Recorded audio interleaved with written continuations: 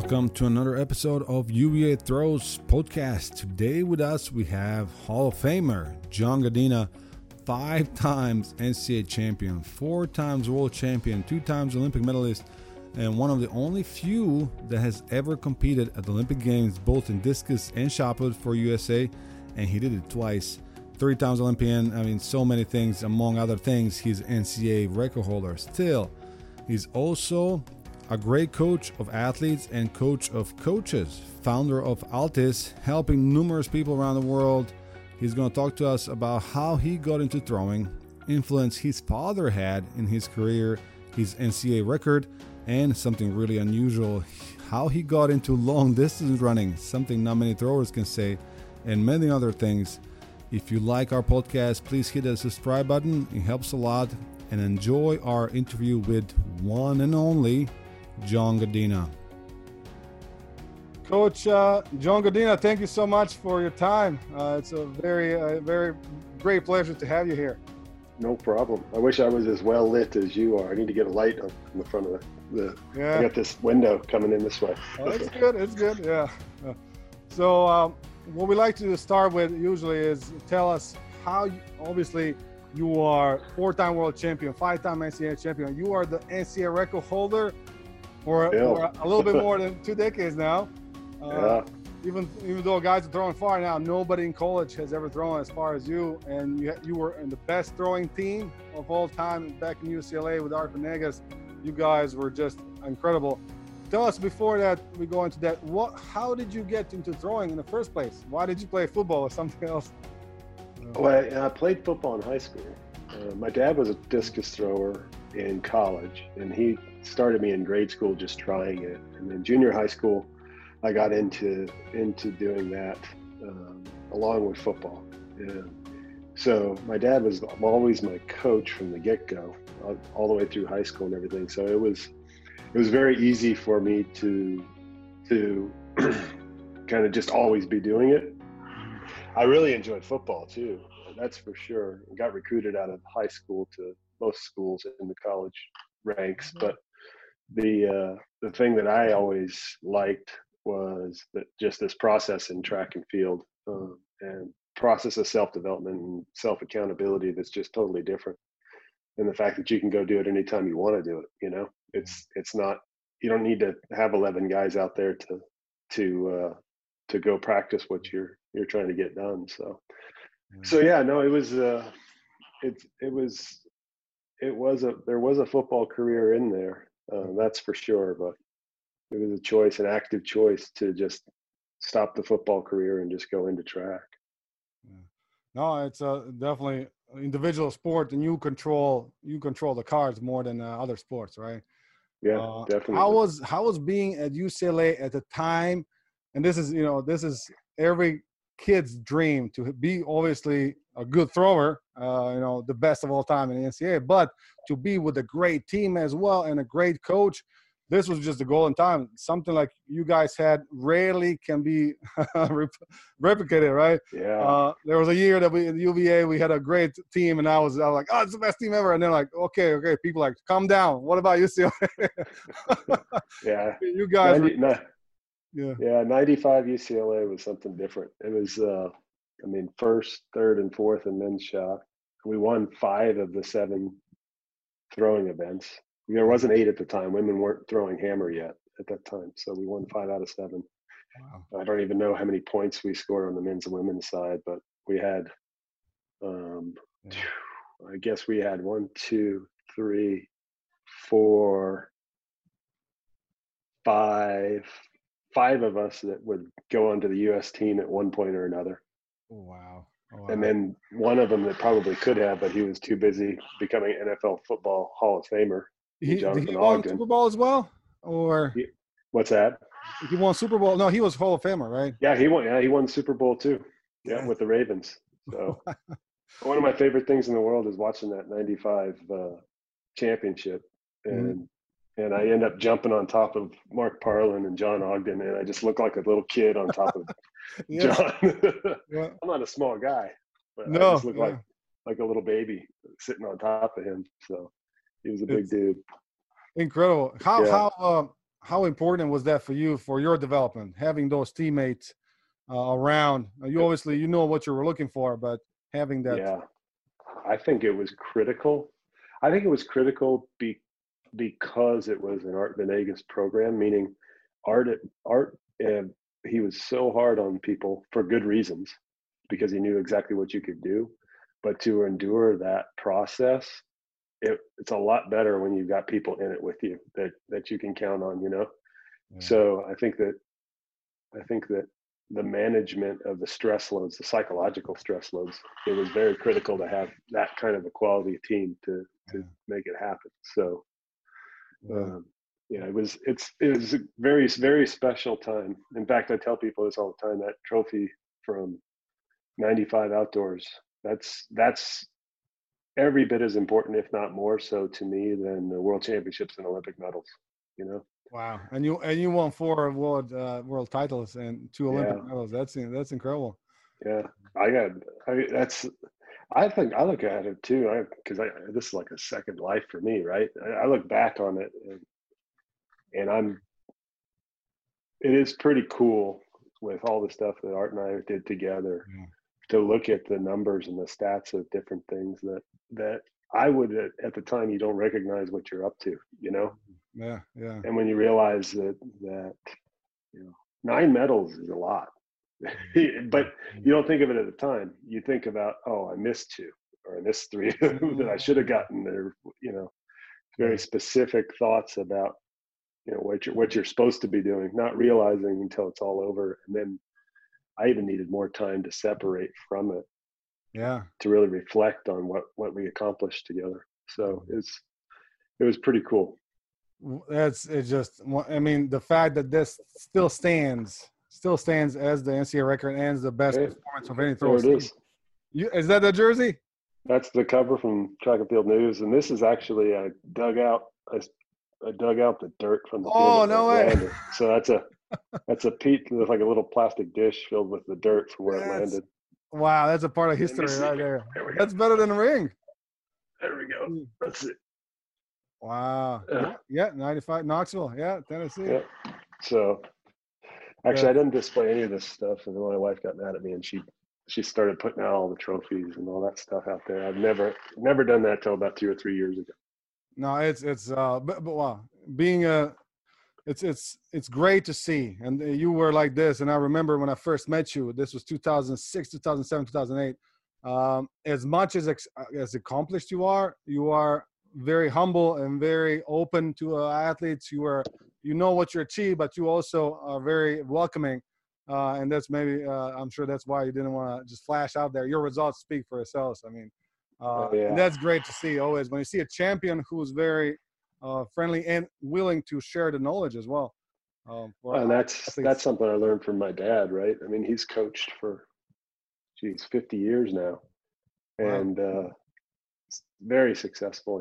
I think he's had 35 or 40 state champions in throwing, and he helped to develop USA Track and Field's coaches education programs, and he's done it all literally, other than what the high schools might pay him to coach a season. He's never asked for anything, so it was always important to kind of just give it back.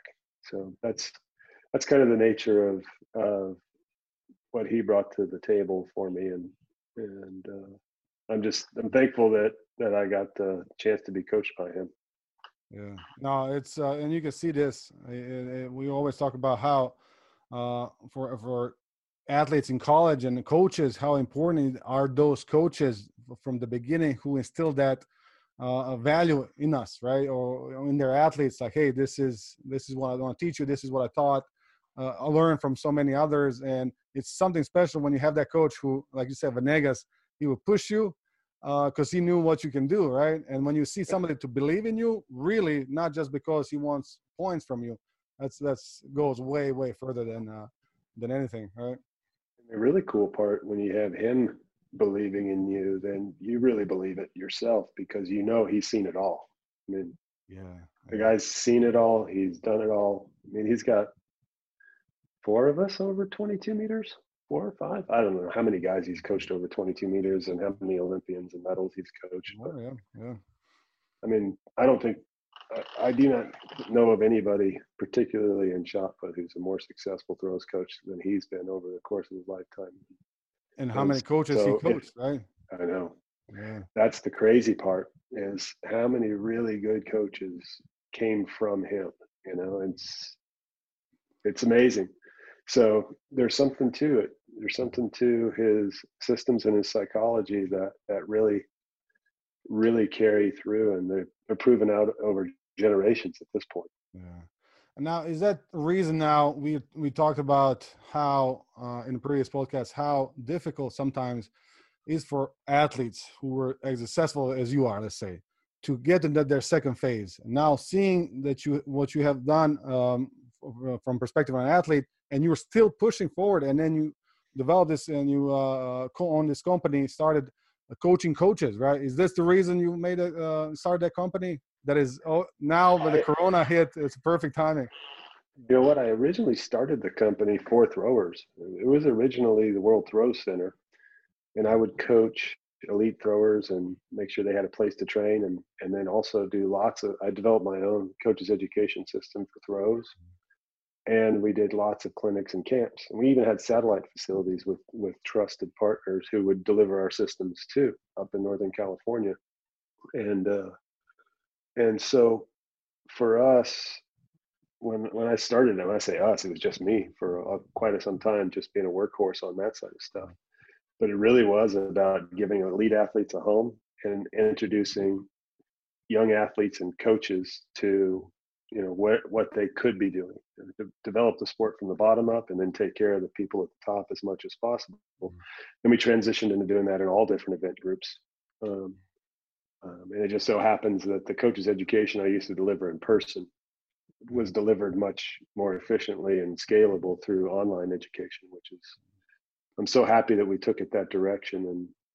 And it's pretty cool to see how many thousands and thousands of coaches around the world have taken all of our online education. I was actually just on a call, and it's almost a 50-50 split on US versus international coaches as far as where the purchases are, which is great. It means that that's the scalability and the reach we were trying to get, you know, because you can only do so much in person. So I'm glad we took it that direction. In fact, by the way, for the audience there, we did just launch a month or two ago.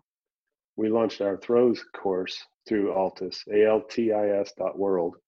And Don Babbitt is the person that did the throws program for us, and it's stellar. I mean, it's not just for coaches; it's for athletes who really care to dive in and learn as much as possible about the throws. It's not very expensive. I believe it's $130 or something for a lot of information. Definitely, guys, check it out. I checked it out a couple months ago when I first ran into it, and it's definitely worth it, and it's definitely something you don't see at all. There's nothing like it, and the fact that you are willing to share your knowledge, to pay forward, like you said, with a minimal ability to reach your information. Now, I remember people flew all over the world, right, to get something like that. And then I remember people coming to your camp in Arizona from all over. Jordan Young, one of our athletes from Canada, right? You had athletes from China, India, but now Singapore, online. Wow. Korea. It's cool when you can do it in person too. Of course, that's preferable, but not everybody can afford to get there in person, and you can't replicate yourself. You know, I can't coach 3,000 people in a year, but you know, 3,000 people can take our courses, which is great. So, do you think this is my thought, that sport is getting so much better now all across the scale because of ease of getting into information?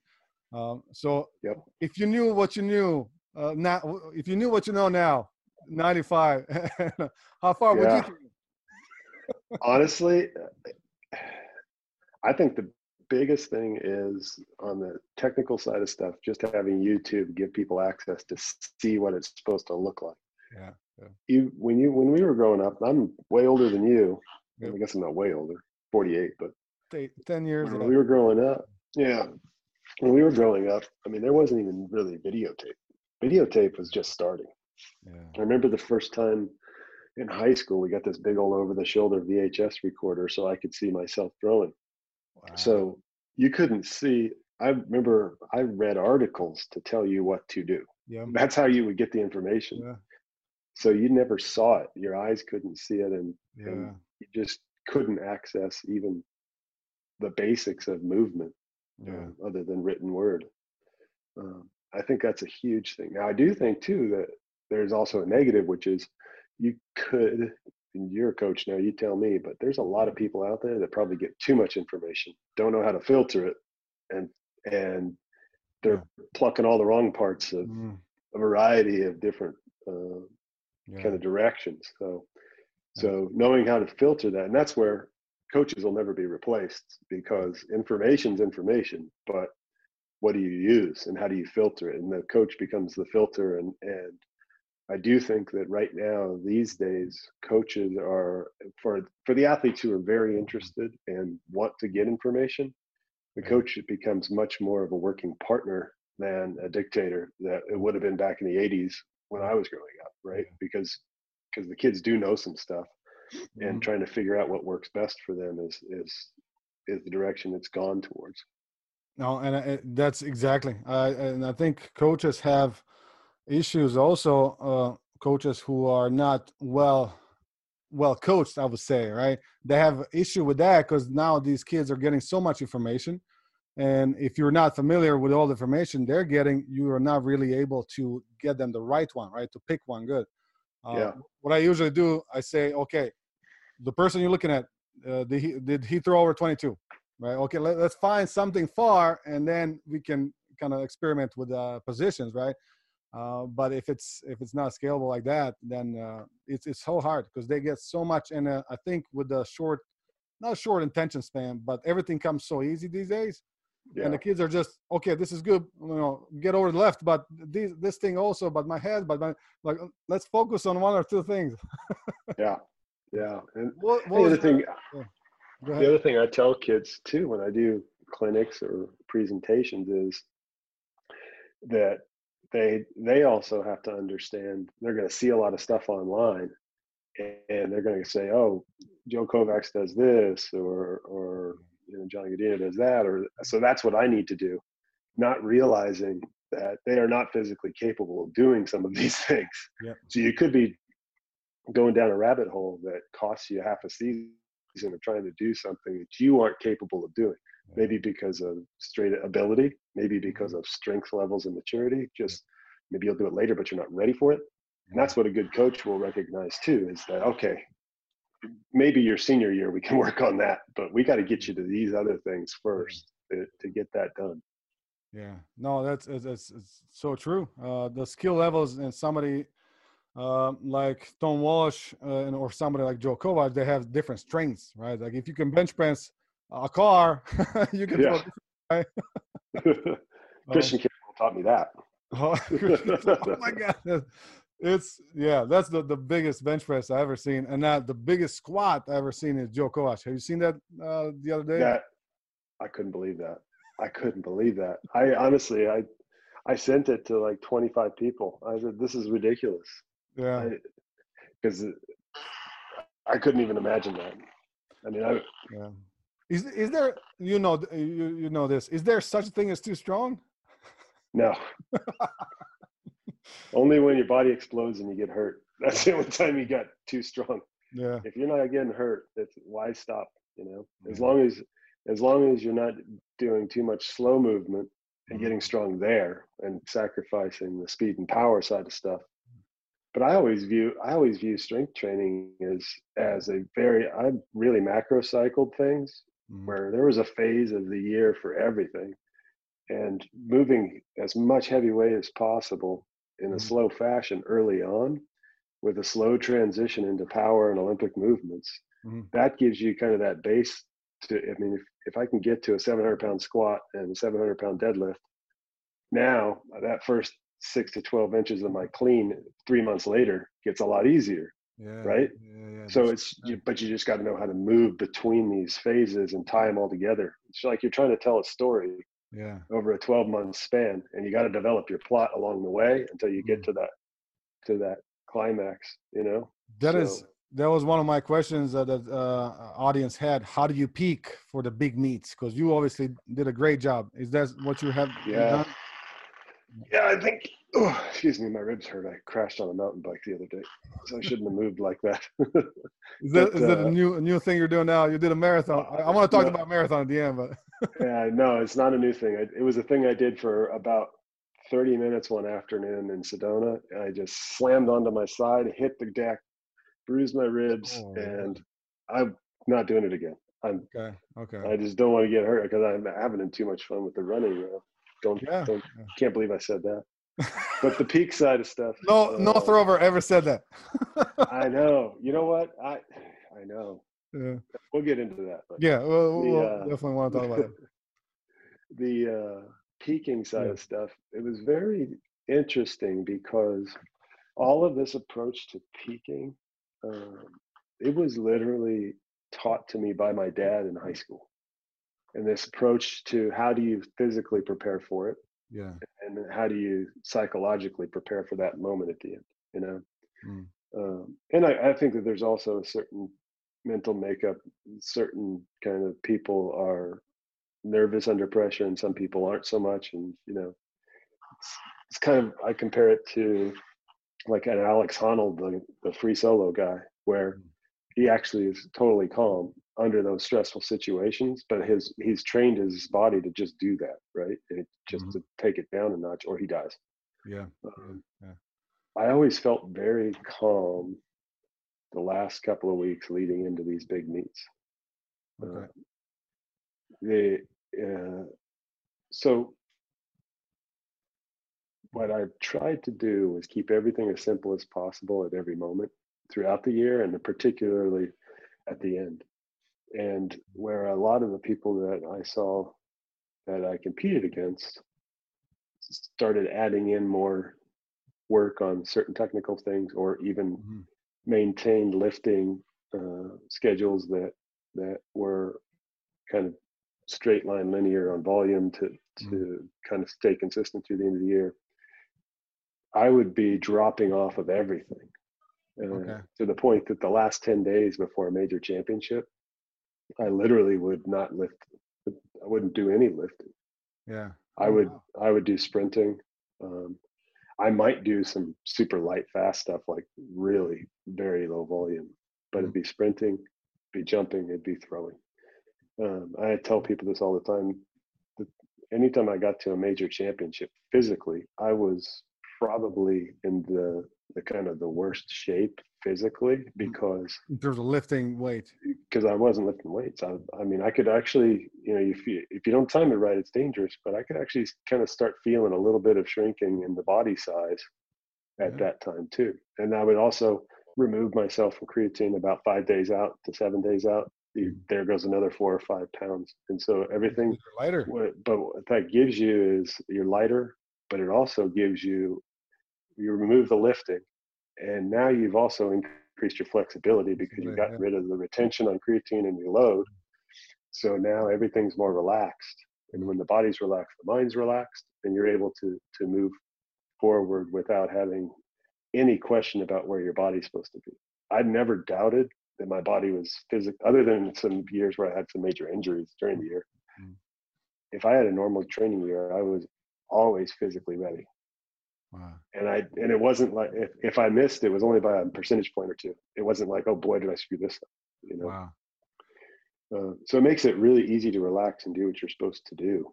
That's for sure. And then leading into those last couple of weeks, I found myself, and I didn't even notice it until I got older that I would be doing this. But on the everyday lifestyle and the psychological side of stuff, I started paring down that as well, not even noticing it, where Mm. the TV was on less. Driving to practice, the radio wasn't on. Um, Uh-huh.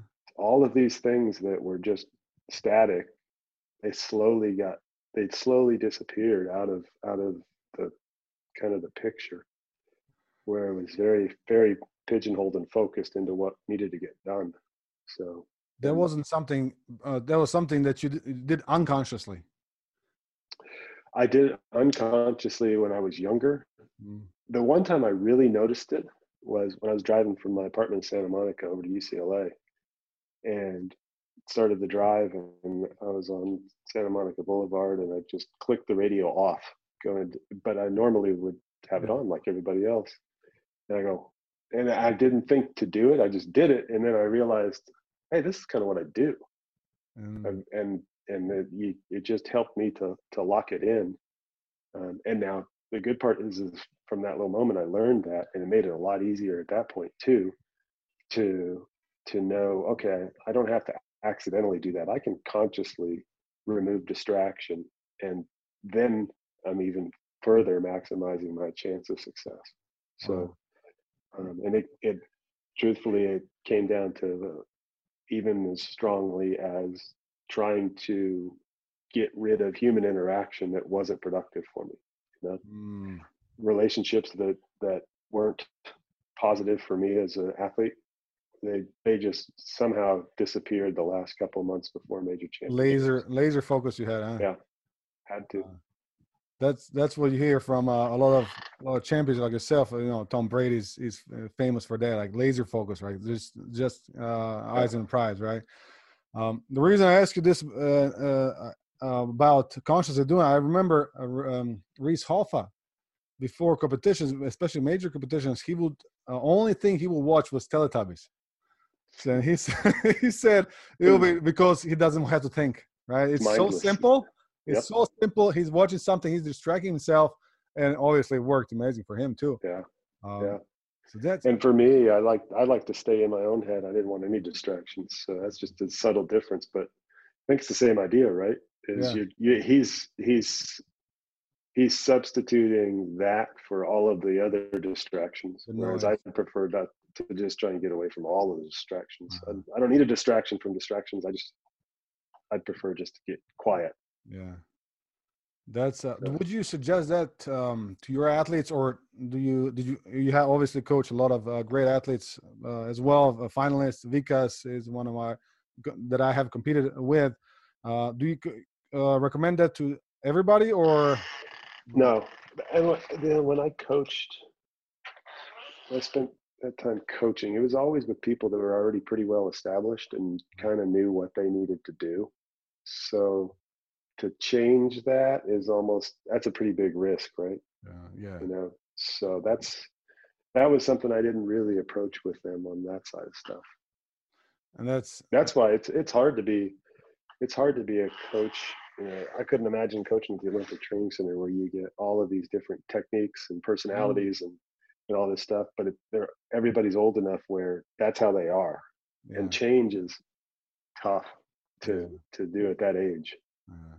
No, you can see that in yes, approach with great throwers, with champions like yourself. I know some guys that would warm up for an hour and a half. Some guys don't warm up at all.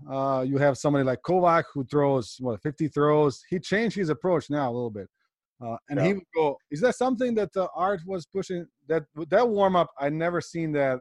I haven't seen that much. Yeah, yeah. I think I had a lot of warm up. Actually, the guys used to make fun of me because I took way more warm up throws than most people. yeah. But I wasn't looking to. What I was looking for was, So it's your fault. yeah, exactly. What I was looking for was to just find that comfortable groove, right? Mm, And Art was looking to see a big throw in warm-ups. He wanted to see something far. mm, I wanted to find that groove for 6 to 10 throws, and then give him one little gift at the end of a big one so that yeah. he's happy and comfortable with where we're going with the competition. Mm, But I needed to feel that movement because I was never a violent thrower who could just turn it on. I mm, was smaller than most of the throwers. I was weaker than most of the throwers, and I depended upon speed and efficiency and smoothness of movement to get the job done. yeah.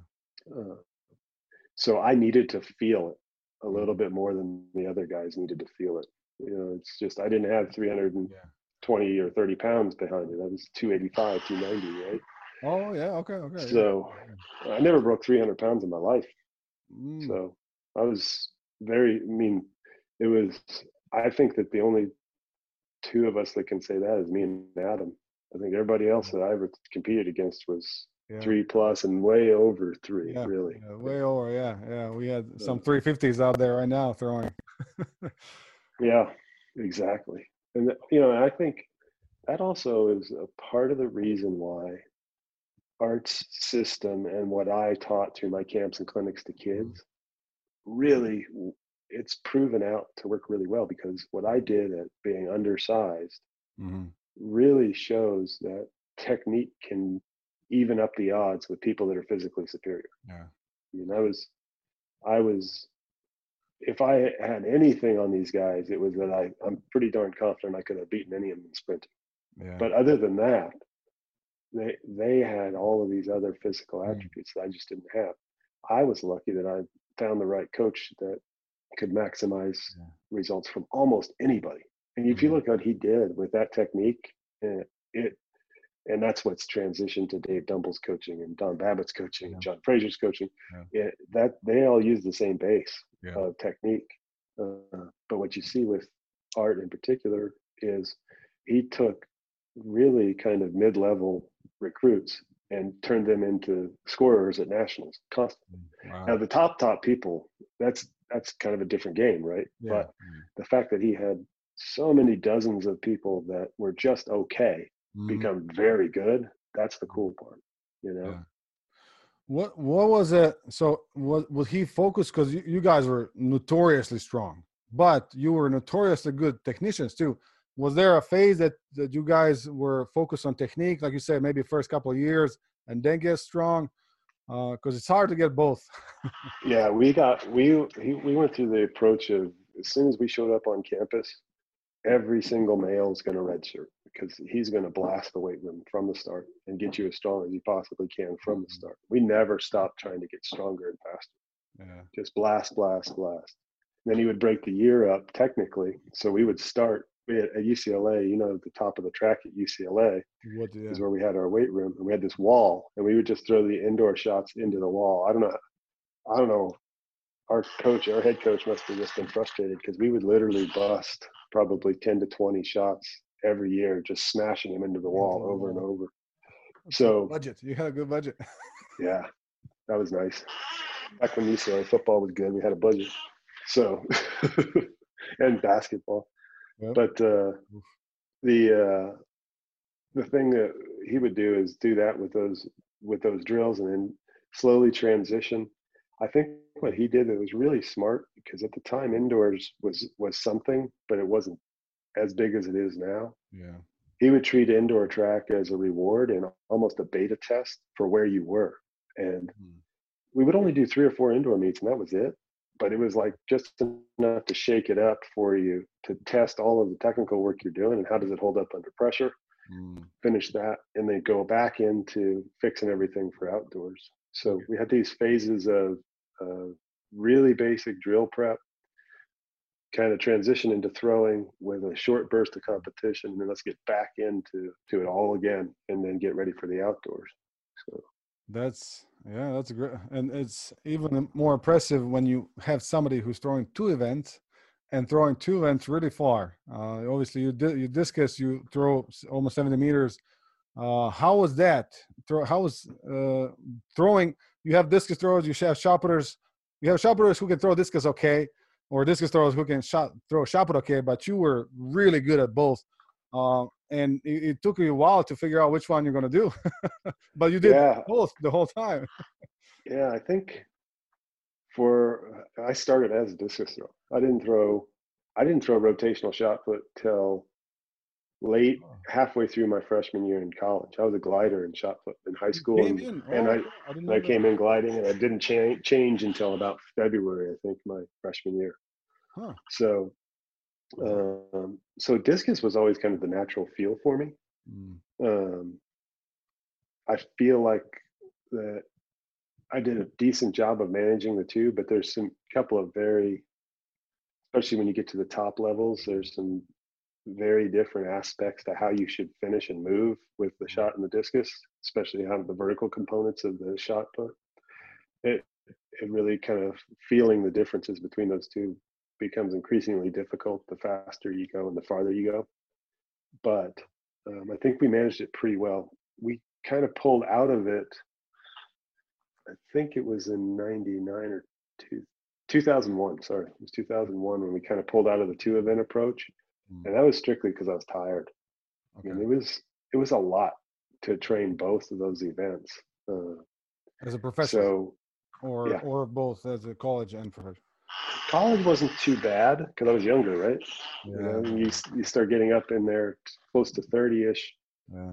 And remembering that I kept getting stronger until I was probably at my strongest between 2000 and 2003. So I was still loading the weights, plus doing both events, plus getting older. Yeah. So something had to give. Yeah. The money was really the PR and shot in 2005, right? Yeah, 2005. And that was after a transition out of LA into Arizona. I just needed a new life change, right? I was a Wyoming kid that had lived in LA for 14 years. So I was lucky Dave Dumble coached ASU. So, and he used to be my roommate. So I just popped out and changed it over. But yeah, I mean, the 2-event thing was great fun. And I do sometimes wonder if I had just done discus and not shot, but it was really hard to choose to be a discus thrower at that time versus a shot putter because the shot was the thing, man, and it still is somewhat the thing. Oh, I see it. Yeah. But when it was me and Christian and Reese and Adam putting on shows and doing what we were doing, I mean, that was something special that I don't know if younger athletes know what that was. I mean, that was kind of the thing. We were the thing. I think the IAAF at the time did a survey as to what events people wanted to watch the most, and it was the men's 100 and then the men's shot put. Yeah. Which is, I mean, can't walk away from that to go do discus. So yeah. No, yeah, you guys. I mean, somebody like Nelson too, right? He can put up a show, and you guys were all out there. You never know who's going to win. It's still crazy in U.S., but at your time when your guys were throwing, you never know who's going to make Olympics. You have 5-6 guys who can win medals at the Olympics, but then you have to make a team first. So how difficult was that? I know in Europe, shot putters always talk about, oh yeah, Americans are throwing far, but they have to go through trials first, and then by the time they come to Olympics or World Championships, they're going to be a little tired. How was that to peak for both? Honestly, I think the hardest part wasn't the 2 competitions. It's what do you do with the time in between? Because once you do the U.S. Championship, now if you want to keep competing, you've got 2 choices. Number one is you have to go fly halfway around the world to try and keep competing and getting ready, which for throwers sucks because you've got to lift weights. And back then, there weren't weight rooms available in Europe. It was not easy to find a place to do your job. With a good bar, right? A good bar. Yeah, exactly. So the other option was stay at home and just try and find meets. I was lucky. I lived in a big city that had a strong summer kind of track club schedule. I literally would do prep meets between the U.S. Championships or Olympic trials and the big meets at Birmingham High School. And I was literally throwing against 12-year-old girls and 80-year-old men, and you just make it work, right? You turn it into important. You go, okay, this is important. We're going to do it this way, this way. And I think I threw 71 feet at Birmingham High School. And that's good, That's good that you have that. I couldn't have done that. That's Art Venegas special. Those meets aren't a big deal without somebody like him making sure it's a big deal, So make it work. No, that's impressive. That it's so, and you see this a lot of young guys who have potential, and then after college, when they find themselves in that period of professionalism, that they have this time they have to rely on themselves, they get lost. It's hard to have your why, right? I have your why. And it's something that you obviously had over the years. That's really impressive. And I can see that Art Venegas was a good coach to have at that time too. Because it's psychologically being a thrower, peaking at the right time, throwing when 1 centimeter or 2 centimeters can make you a first or third or fourth, right? Yeah. That's something that many don't think about until they get to that point. Was there a competition that you were not ready as much as you wanted to be ready? 96 Olympics. I had dropped a bar on my chest. I was bench pressing 425, dropped it on my chest. Oh. And that was in March or April. And it took me a long time to get recovered. If you look at the pictures from 96, I was literally fat as can be because I couldn't train for a couple of months in the middle of the season. So making a team was good. And even getting silver was good. Second, right? Yeah. But it was just, that one was particularly bad because I just wasn't in the physical condition I should have been, but it is what it is, right? So you got 4 golds, 2 medals. That's I think that's most that anybody can say in world championships, right? So in terms of discus, I just want to ask you, during that time, Anthony Washington was throwing. He had this special style. What do you think about him and his technique? Works for him, just like Adam Nelson's works for him. Yeah. And that's the thing too, is that and that is one thing that's very interesting, is when I was throwing, the variability in technique was much greater. Mm-hmm. And that goes back to, we didn't grow up watching YouTube. We didn't see how all the great people did it. Yeah. So I guarantee you, Anthony grew up very similar to me, which was you go out and you throw. Then the coach tells you what to do, and you kind of start trying to feel where it works and feel this and feel that. It's very much like golf these days. Golf swings are all very similar. You go back 50 years and watch the films, and people look a lot more variable than they do now. I think that's part of why you've kind of refined all of the technique. Now you've got a bunch of guys that are, your 8th place guy is much higher level now because all this technique's much more refined. And the important stuff is getting done. Yeah. But I always thought it was cool that not everybody threw the same, and trying to figure out what they're doing was half the fun. Like, what are they? I don't even understand what they're doing. Yeah. Al Order, I don't understand what that guy was doing either. I don't know if you've seen that film. Throwing discus up behind his back, right? And then whatever, man. 4 gold medals, so can't say anything about it.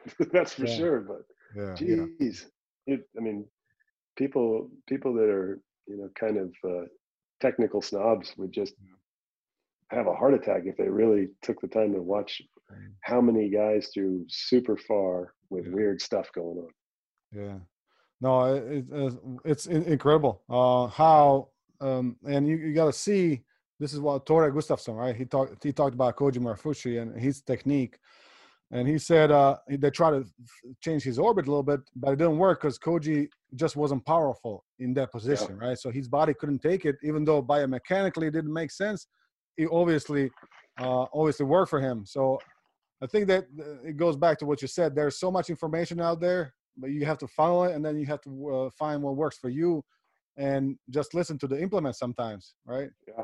Yeah, and you can't, everybody's body is different, and especially as you're getting at the very top levels of this thing, everybody's body is, if you're a slight percentage point different in torso flexibility, that changes a lot of stuff you got to do, So I was always careful not to criticize anybody's technique. I could enjoy being befuddled by it, but I would never say you can't do it that way, Yeah.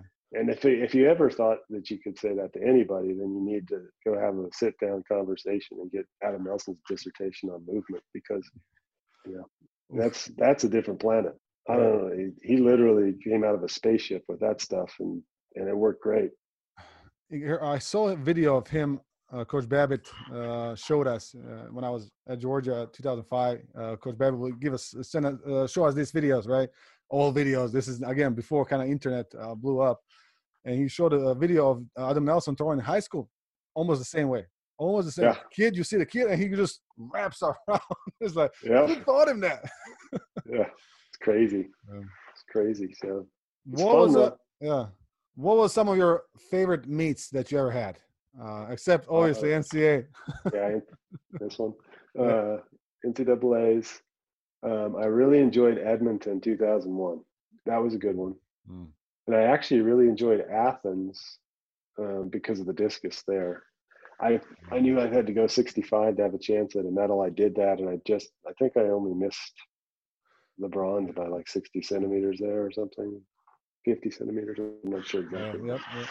Yeah, but that was fun because leaving with a gold and almost getting a medal would have been great to get that medal. But that's when that was 97, Mm. and that was rewarding because I came after that 96 year where I got the weight dropped on my chest and didn't really have the success I wanted in 96. It was nice to feel it come back after that to back to where it was in 95, So Was that you would say that was your worst injury that you had? yeah, Yeah. yeah, it really was. And then I had a torn labrum, but I've dealt with that literally for almost 10 years. I didn't get that fixed until 2006 Whoa. or so, six or seven, and I first felt it probably in 97. Wow. So the labrum's not a big deal if you just kind of work around it. I didn't do any overhead lifting my whole career anyway, so it didn't really matter all that much. And then it got real bad after 2005, and I had to get it done and got that fixed. So. Wow. Well, that's yeah. So not being able to do a jerk either, a push press. No, never. I didn't hardly ever do anything overhead. My dad has bad shoulders genetically too. He can't do it overhead. Wow. Anytime I would try to, it wouldn't be more than 2 or 3 workouts before my shoulders were just wrecked. So didn't do incline press, didn't do overhead. That's would you say that's I mean, if you were able to do that, because a lot of shot putters, I mean, that's their main thing, right?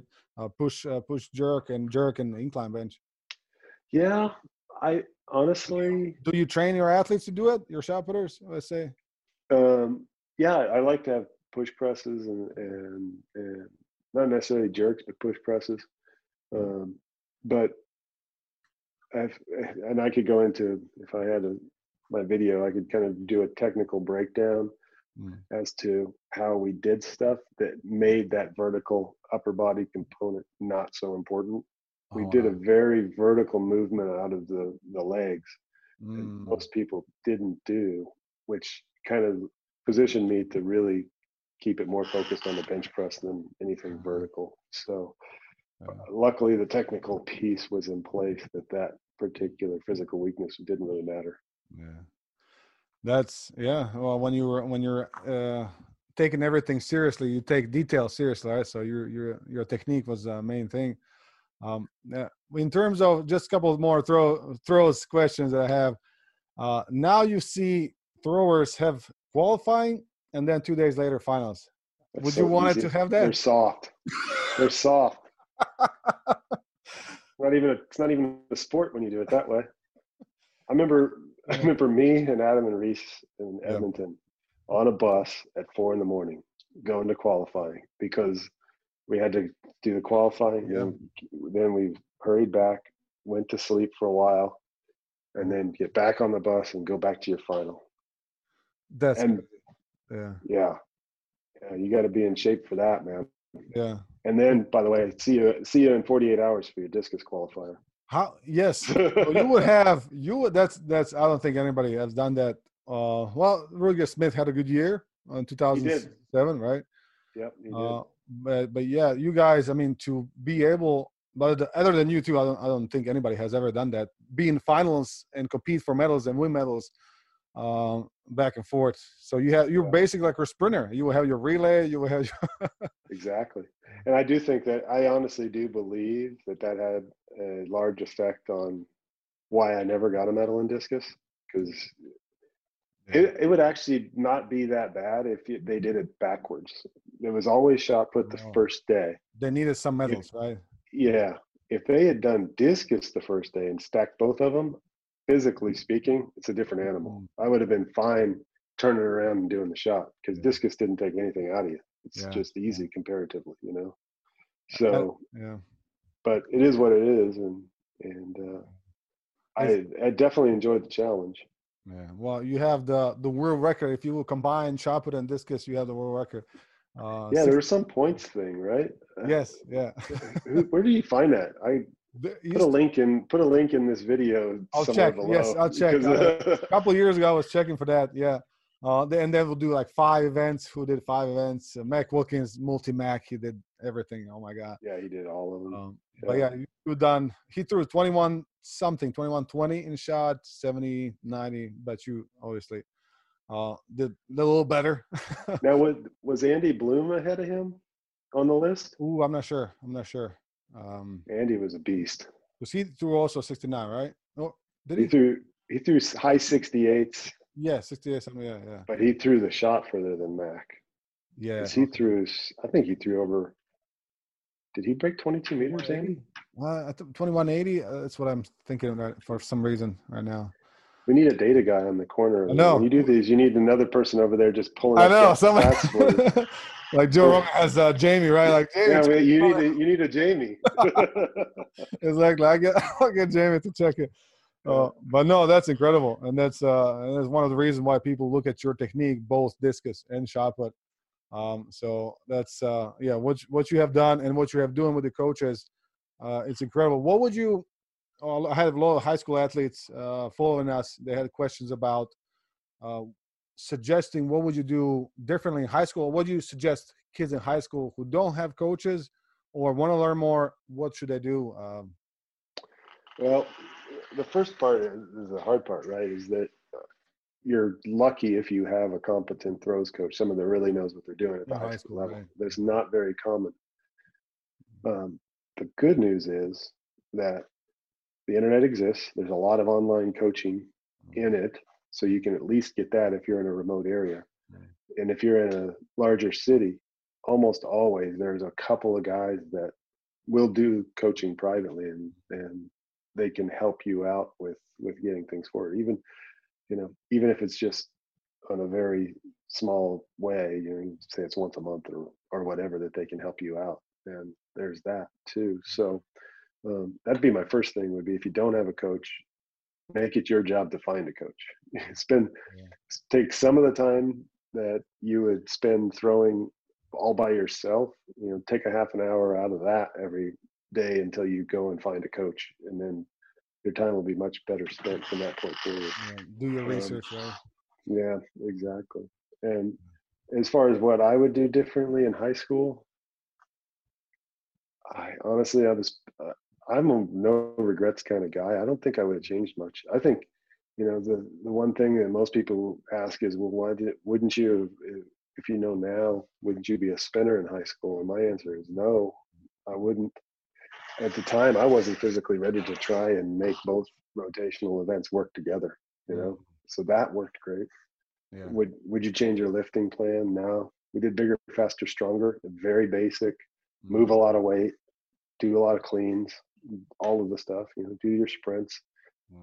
I even sprinted out of blocks when I was in high school. I was sprinter blocks, so, there's not much I would change at all. Well, it worked well, right? Yeah. It worked really well. I'm not going to try and do revisionist history and figure out a way I could squeeze 10 more feet out of that discus throw in high school. I'd rather just stick with what I got. Yeah. Now, you obviously are a champion, and then you are trying to get better in every way, in anything that you do, right? Every day, right? In every way. And you have your company now, and you have these challenges for yourself. So never, and you already kind of slipped one in there, like enjoy running. Never I heard a thrower that enjoys running. What made you try to half marathon? Honestly, my wife ran 5 or 6 of them, and she pressed me forever to do it. Yeah. And then I got into a bet. A friend of mine from high school, I had a bet with him for $500 to see who could lose the most weight by last Christmas. Oh, wow. So I was like, okay, I got this bet. She's been harping on it, so I go ahead and try it. So I called people for advice, and actually I got lucky because one of my old friends from the pro circuit, he's the boss at the Atlanta Track Club, and they put on about 40 road races a year, and they were hosting the Olympic trials followed by everybody's race the next day. Yeah. So we kind of did a deal where where me and Gail Devers prepped for this half marathon, and they've used it as a kind of a publicity engine. There's some good stories about the process, and I actually, you know, my social media, I had not used it for a couple of years. I told them I would kind of reactivate it to track what I was doing. I made some videos and really enjoyed that process. So I'm kind of glad that I did that too, just so I have it as a historical archive.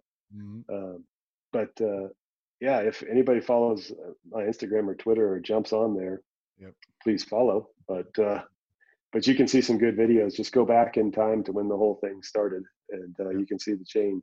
It's a fun process, and it is something that I did not expect to.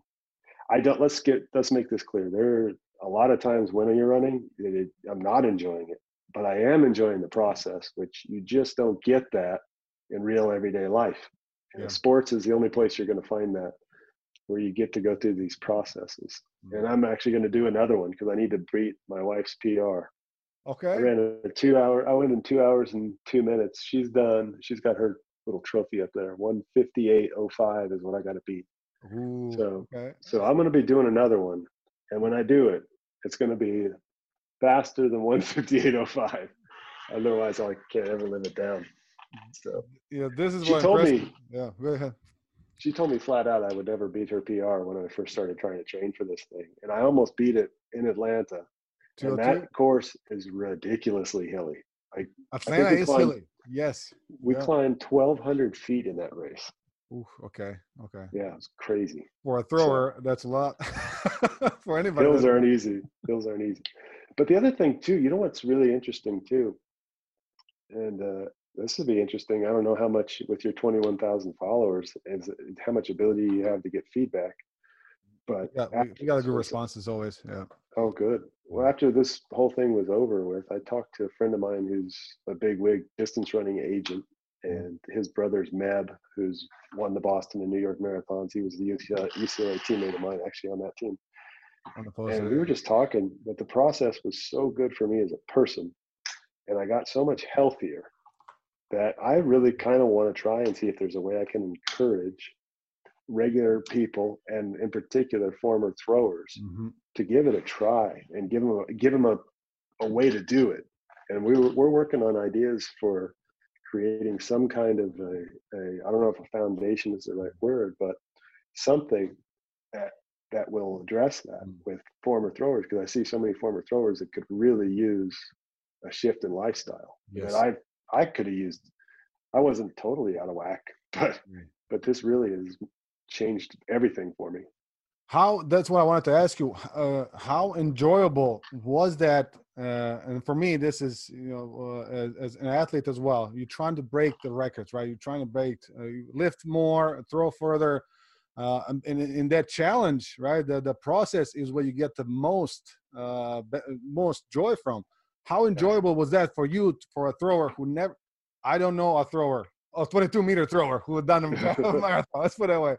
How enjoyable was that for you to see how you can transition, how you can change your body and your mind, how you can, beat your mind, basically, because you were training at the 7,000 feet, like you're doing 5 miles, you're doing runs, half mile sprints. Yeah, exactly. And for me, it was an incredibly rewarding process to get through it. And when you're talking about the physical changes, I really enjoyed.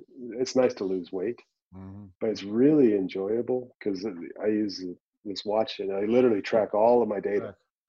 And I've got a big record of it. And I can look back at how terrible I was to start, and then gradually seeing these moments. And then it's just like throwing. You're progressing, and then you kind of flatten out, and then you see another jump, and then it's just like throwing. But seeing the process of how you can change your physiology is really cool. Yeah. And the other thing is that I have a friend of mine that she was an Olympian, Amy Begley, who coaches me. And I told her the one thing that's also very interesting is how easy it is. Meaning throwing is a lot of work and lifting is a lot of work. And you do a hard lifting workout and you will literally be sore for 5 to 7 days. Yeah. And I was able to massively change my body. Mm, Physiological changes over a 6 month span, like probably more dramatic than since I was in junior high school. yeah. And I would do a workout, and as soon as the workout was over, I would feel great until the next workout. You're not sore, you're Yeah. not beat up, you're not miserable. It's like, wow, this is really easy once you just kind of gradually build into the process. Hmm. Holy moly. And you enjoy it because you feel awesome when it's done, these runs. And this is too for everybody who's listening to this. And I checked out your Instagram account as well to do some research. And you were talking about having a coach for half marathon, right? So Yeah. tell us about importance of having somebody who are actually doing it, not just do it like Oh yeah. somebody who's just going to run through the wall, right? Yeah. Well, and that's just it. Is just like anything. The coach is there mostly to filter out your own stupidity. So she she made sure that we just took everything gradually and balanced longer runs with interval Yeah. stuff, with some hill stuff, and, cross training days, all these different things that I don't know how to do that. I Yeah. mean, I wouldn't even dream of. I mean, I kind of know now, but I feel like I'd need to be coached for at least another few years before I'd be comfortable trying to write a running program for myself. Mm, And that should be a lesson, by the way, to any young person yeah. that thinks you know how to set up your program for lifting and throwing and all of that stuff when you're in high school or college. I'm telling you, I know I spent my life around sports and physiology. I was a bio major, Mm, and I don't know anything that would make me think that I can maximize my results in running because it's yeah. just not something that's in my base of knowledge. Yeah. No, that's they say how books are available, right? So books, somebody writes, does the research, talk about 10,000 hours to be good at something, right? So somebody who wrote a book probably took more than 10,000 hours, 20,000 hours to get that knowledge into, this piece. And you'll be crazy not to look into this person knowledge that they have done over the years. And same with coaching, right? Like coaches do so much, good coaches do so much research, so much experience. uh, you just gotta, do your research and take your time to learn from somebody who Yep, already has done it, right? exactly, There's a lot exactly. of proud throwers out there, though. Yeah, that is true too. Yeah, it's tough. Yeah, and when you have a very good talent, and I'm sure you had this in the past as well. You have very talented athlete who never got hurt in the past, and like I will never get hurt. I'm gonna throw every day, 100 throws, right? Yeah, Um, but it's yep, you also do golf. I So is there do. something you don't do? I don't mountain bike anymore after that crash. Yeah. Fool me once, uh, right? yeah. No, I'm getting decent at golf. I actually enjoy that. I go out once a week with friends of mine and we play kind of 2-on-2 out there. But I've gotten good enough now where it's enjoyable to go to some of the harder courses and just try and not lose too many balls and things like that. Actually, there's I just reached out to a group called let me get the proper spelling of this. Mm-hmm. Experior Golf, EXPERIOR Golf. They're on YouTube, just a couple of guys, but they've got lots of followers and lots of views. And Yeah. I was just like, hey, I like golf. Want to do a video? So we're going to actually go up to the TPC course in San Francisco together. My friend of mine runs that, and Oh, nice. we're gonna do a video for their golf channel just because on YouTube, so Heck yeah. No, you and can you're see that too. yeah. Well, I saw your how to throw video and shop it. I'm excited to see this as well. Do Yeah. you think throwing has connection with the golf too? Because you have to kind of Yes. use the hips, right? Yeah. There's some subtle differences. I mean, again, with my vertical piece that I did at the end, that I was talking about in relation to overhead lifting, Yeah. I had to learn to work my way a little bit less vertical and laid back for Mm. golf. It took me a while to get there, but especially when I first retired, I actually was thinking about doing long drive, and I was cranking pretty good for a few weeks until my club broke, and then I just kind of stopped because I didn't want to buy another Oh, club. yeah. Um, but that was very comfortable, just transitioning into swing as hard as you can, right? Yeah. Uh, but now I just enjoy the kind of the precision of it, and And what I really like is that all that hip and shoulder separation that I'm so comfortable with, that most people aren't, has just made it so much easier than I thought it would be. Yeah. It's great to see that you are taking life every day. You're taking as many things as you can do, and it's great to see. Like you said, a lot of throwers could benefit from just a view of life, like you, like Adam Nelson, who has he has his training center. He's trying to help young men and women as well. I think that's the biggest thing about sports: just learning how to get yourself better, and then when you have a great results, why not help somebody as well, right? Absolutely. And I think you hit on it too, is that, hey, I enjoy doing lots of different things, and the one thing I'm thankful for is that everything that I ever did in throwing, number one, it makes trying new things easier, because I have a process of development that I can kind of fall back on in anything that we're doing with projects and learning to be a half marathoner. My wife made so much fun of me for my processes, because I was going to do the program that my coach told me to do. And she was being coached by her too. And it just she was doing it for fun. I was doing it to do it. Right.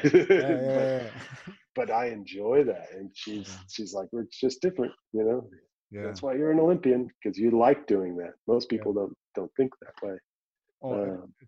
It's such a weapon to have when you enjoy the process, right? When you get yourself, like you will get yourself to the meet in a high school throw with girls, high school girls and 80-year-old people, but you know why you're doing it.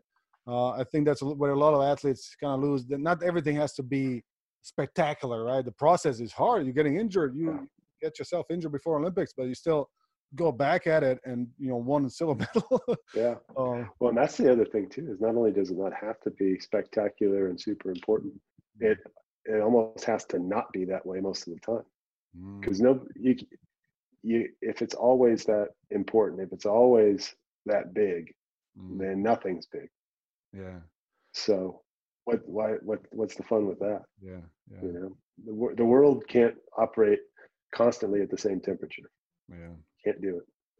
You gotta be cold before you can know that you're hot. So to appreciate what you do at the end. That's a very good message. And then thank you very much for sharing that, because that's something that I think a lot of young athletes have to hear. You'll see all these winners winning, and it looks so easy, right? But you don't know what's behind the scene, how many hours that person, he or she, spent, right? How many injuries, how many by yourself, how many shot puts in a wall that you have to break, You don't see that on a TV. You see that just standing on a podium. But exactly. I think that it's important to tell the story of what it takes, because most people don't hear it, and when they do hear it, they're not really listening. And it needs to be reemphasized 1,000 times for young people to really understand what it takes. I love that Joe Kovacs posted that squat video, because he's showing you something. He's showing you a dark basement with his wife spotting him doing something completely ridiculous that I'm hoping just that he was sore for about a month, but if you don't see that as a kid, all you see is him winning the world championships. You don't really know. You don't really know what everybody's going through behind closed doors to get through it. And that's the best part about anything in life is how hard can you make it, and then can I do it? That's all I care about. How hard can it be, and now can I go do it? I love it. And you had the courage to do that. And before I let you go, that's why I want to ask you too. So how much do you think that hard work that you have done in high school and college, and then post collegiate, how much did it influence? Obviously, you had so much success with your companies. Did you get that? How you say the motivation from track? Like you said, it made it easier for you to do other things. I think I got the tools from track. I think the motivation is a different animal, right? It Motivation, I think, is comes out of awareness. Mm-hmm. So when you when you think someone isn't motivated, as soon as they become aware of what they really want, things can change. Mm-hmm. Because I believe you can do anything within reason. You can do anything you want to do. If you're not doing it, then you probably didn't want to do it that much in the first place. You can do anything you want to do. So now look around, and if you're not getting it done, did you really want to do it, or did you just want to get the result at the end? And there's a difference between getting the result and doing it. Mm-hmm. So Not just wanting the prize, but wanting the process, right? Yeah, and wanting to do it. Yeah. It's I love that. It's one thing to get an honorary doctorate from a university, and it's another thing to spend 6 years of your life getting a PhD. Yeah. They both say doctor. Yeah. But yeah. I don't need an honorary doctorate. I'll take the 6 years of work, because that means I did it. Oh, I love it. That's such a good advice for young coaches and young athletes on what you just said. And it's a great way to finish this. I don't want to take too much of your time, but so John, thank you so much. What is one of the best place to reach you? Follow on Twitter and on Instagram at John Godina, Godina, and then also, please, everybody, check out Altis, ALTIS.world. Go to the education section and buy that throw coach education, even if you're just an athlete. It's the steal of a century. It's almost charitable, what we've created there. So I'd say do those two things. We got a lot of cool stuff that I'm going to be posting on social in the next few months as well. So that'll be fun. And don't be afraid to direct message if you're a follower. Yeah, definitely. And I know this from experience, guys. John Godina, when I was an athlete in college still, I had questions when I finished, and you were always welcomed and you were always answering all that. You were very approachable. So check it out, guys. John, thank you so much once again. You shared a lot of value with us here, a lot of help for young athletes. Thank you so much.